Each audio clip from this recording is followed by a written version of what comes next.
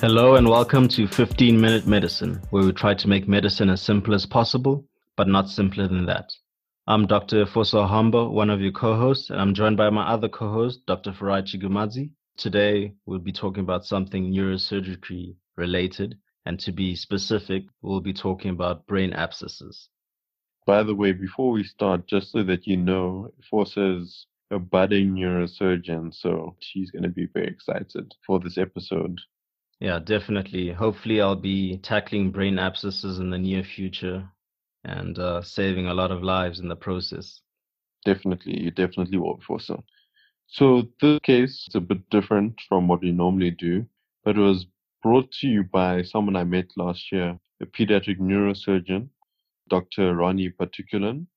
So thank you, Ronnie, for sharing this case with us. And for everyone who's listening, here's Ronnie. Hello, I'm Ron. I'm a pediatric neurosurgeon from Manila. So a few months ago, I got called for a referral. There's this maybe 7-year-old boy who came in with a shut right eye. So his right eyelid was not opening. He was very irritable. Began having low-grade fevers in the last 2-3 weeks. So at the same time, he was having some headaches and 2 or 3 episodes of vomiting. Significant history. I mean, maybe about a year ago, apparently there was some eye trauma. That was apparently was a wound near the eye or near the eyelid. I wasn't sure. Uh, Nothing was really done. But now when he came in at the hospital and I examined him, he had a shut right eye. Other pertinent findings: he was very irritable. He didn't have a fever when the time I came to see him, but his right eye was not moving. So his right eye, it was a frozen eyeball. And when you shone a pen light on that right eye, it was also non-reactive. Uh, the left eye, however, was completely normal. So the left eye had full eye movements, and the pupil was reactive on the left eye. When you see this, so when you have a shut right eye with a non-reactive pupil and frozen eyeball, so you immediately think of some. This is probably a pathology that involves multiple cranial nerves. So you try to think which cranial nerve will elevate the eyelid. And you try to think which cranial nerves will move the eyeball, which cranial nerve is responsible for constricting the pupil. So it's cranial nerves 3, 4, and 6, and you all find them in the cavernous sinus. So initially when I saw this patient, I initially thought, well, this is a patient with cavernous sinus syndrome. And when we did a CT scan, true enough, he had a rim enhancing lesion, maybe about 5 centimeters maximum diameter, arising from the cavernous sinus, and it seemed to me like an abscess. So it was a brain abscess in the middle temporal fossa arising from the cavernous sinus. So immediately I knew. So when you have a patient with brain abscess, the goal of treatment is to relieve the mass effect and to get specimen for culture so that you could give proper antibiotics. So I brought him to the operating room, did a craniotomy, excised the abscess wall and the lateral wall of the abscess, drained all the purulent material. So it was very purulent, it was foul smelling. I had to leave behind the medial wall of the abscess because it was very adherent to the cavernous sinus, and I didn't want to run into the complications of bleeding. So there weren't any cultures. So when we said cultures, we only saw segmenters, but we didn't get any growth. So we ended up giving 8 weeks of empiric antibiotics. So we had to cover for gram-positive, gram-negative, and anaerobes, just because these are usually polymicrobial. So in that span of 8 weeks, I had to do 2 CT scans just to monitor that there's no recurrence of the abscess, and gradually his neurologic findings improved. So initially it was maybe by 3 or 4 weeks, he was already starting to open his right eyelid, and he began to have eye movements as well. At the end of 8 weeks, the only deficit he had was a slightly large right pupil, but it was already constricting, and I expect this to recover maybe in 6 to 8 months. So after that, after completing 8 weeks of antibiotics, he was sent home. For those of you who don't know where Manila is, it's in the Philippines. For those of you who are quickly checking Google where Manila is. So we're going to delve into a bit of epidemiology for this case very briefly. So brain abscesses are more common in males than females. It's also more common in the first 4 decades of life. With the widespread use and distribution of vaccines, particularly Haemophilus influenzae, this has brought down the incidence of brain abscesses. However, just as this vaccine has brought down the incidence, we have the AIDS pandemic to thank for increasing the incidence of brain abscesses. Thanks for that, Farah. And to those who are still not convinced about the importance of vaccines, here's another reason why. They're very important and very beneficial to society as a whole. Now, moving on to the pathophysiology of brain abscesses. One could break it down, or the etiology, into 3 ways of looking at it. Spread via contiguous from a suppurative focus nearby, spread via hematogenous, or spread via trauma or surgical related route. So with regards to contiguous spread, this is usually from a suppurative focus near the intracranial cavity, such as that which you find in a sinusitis, a mastocytitis, or a dental infection. And obviously this can lead to very severe fulminant infection, eroding the bone with osteomyelitis and entering the intracranial cavity and forming an abscess. With regards to hematogenous spread, this is usually in patients with congenital heart defects who may develop infective endocarditis, or even patients who just develop infective endocarditis secondary to either intravenous drug use, or they have fulminant Staph aureus sepsis. This may lead to hematogenous spread of the septic emboli towards the brain. This can also occur in patients with pulmonary arteriovenous malformations, as well as chronic suppurative lung disease, such as lung empyemas or lung abscesses. Finally, trauma or surgically related spread. This is secondary to either a traumatic cause, so someone suffers a major traumatic injury that causes an open route for the infective bacteria to spread to the brain. So this could be in an open skull fracture, or if someone undergoes a neurosurgical procedure, and this is another route where bacteria can spread to the brain, or an infective organism. It's not always bacteria. And also in some cases, it can be secondary to trauma to the face, like in the case of our patient. Can I add the risk factors to look out for brain abscesses are patients with underlying disease such as HIV and AIDS, or patients on immunosuppressive drugs. I'm just going to move on to the signs and symptoms. The typical picture that you'll get for these patients is someone who's complaining of headache, fever, and altered loss of consciousness. The headache especially is very, very common. Then you can get neurological signs, and these depend on the site. So if the abscess is located in the frontal or temporal lobes, you can get behavioral changes. The abscess is located in the cerebellum or the brainstem, you can get cranial nerve palsies or gait disorders. You can also get seizures, which happen in 25% of patients, and you can get papilledema. So with the neurological signs, these can often be very subtle and can take days to weeks to present. However, they become more evident as the abscess grows larger and the surrounding edema increases.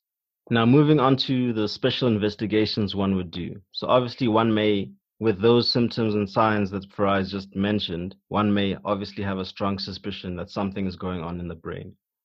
While you're waiting for a patient to get some further imaging, one could pull some bloods. One could do a FBC, a CRP, an ESR, as well as a blood culture.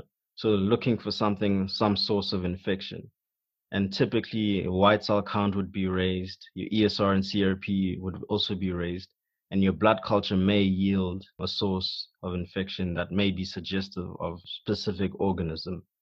Then, as alluded to earlier, the ideal would also be to get some imaging of the brain. In an ideal setting, one would get an MRI because this has a good characterization of the soft tissues and can even help further differentiate between a brain abscess as well as other causes of the typical finding of a ring-enhancing lesion, which one could also find on CT. On a CT scan, one would find a typical ring-enhancing lesion on contrast CT, which has a broad differential that Farai is going to go into. Is there any use of doing an LP also? A lumbar puncture could be of great use, but if a patient has signs and symptoms of a raised intracranial pressure, one would obviously cause a coning of the patient if that were the case, if they were to do an LP before getting imaging. So it wouldn't be a go-to investigation. And typically after one sees a lesion on imaging, one would probably first try and characterize what that lesion is before going for an LP. But an LP could be useful in the sense to allude to a definite diagnosis, but can also exclude meningitis, which one could also suspect with the signs and symptoms that you have presented. As you've also said, now I'm going to dive into the differential diagnosis of ring-enhancing lesions on CT scans specifically. So the mnemonic that we are often taught is magical doctor, magical DR. So the M is for metastases. A, in this case, is an abscess. G is glioblastoma. I can be an infarct, specifically subacute, or it can be for inflammation. Causes of inflammation would be your tuberculomas or a neurocysticercosis. C is for contusions. A is for AIDS-related diseases. L is for lymphoma. D is for demyelinating diseases. And R is for radiation necrosis or resolving hematoma. So whenever you think about ring-enhancing lesions, always remember the mnemonic magical doctor.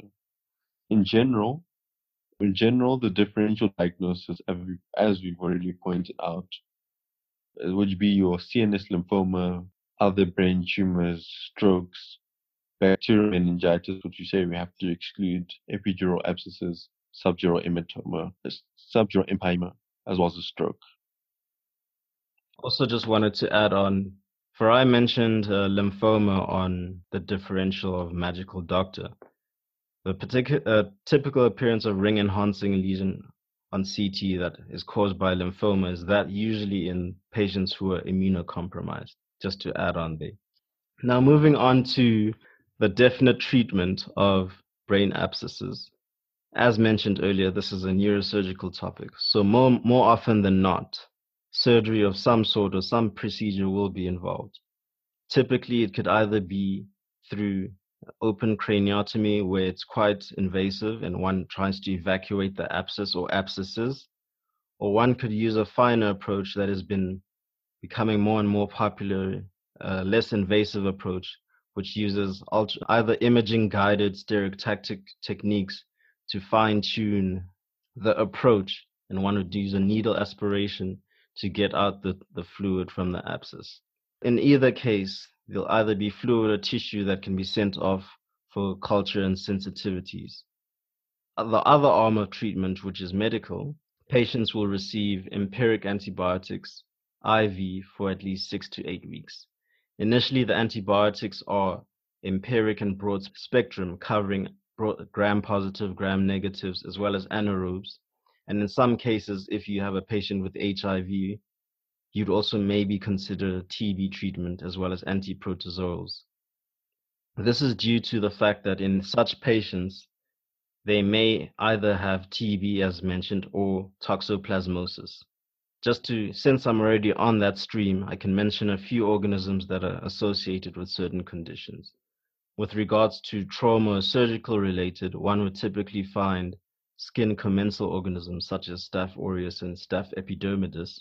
And with regards to spread from contiguous sources, one can typically find either polymicrobial growth as well as staphylococci and streptococci.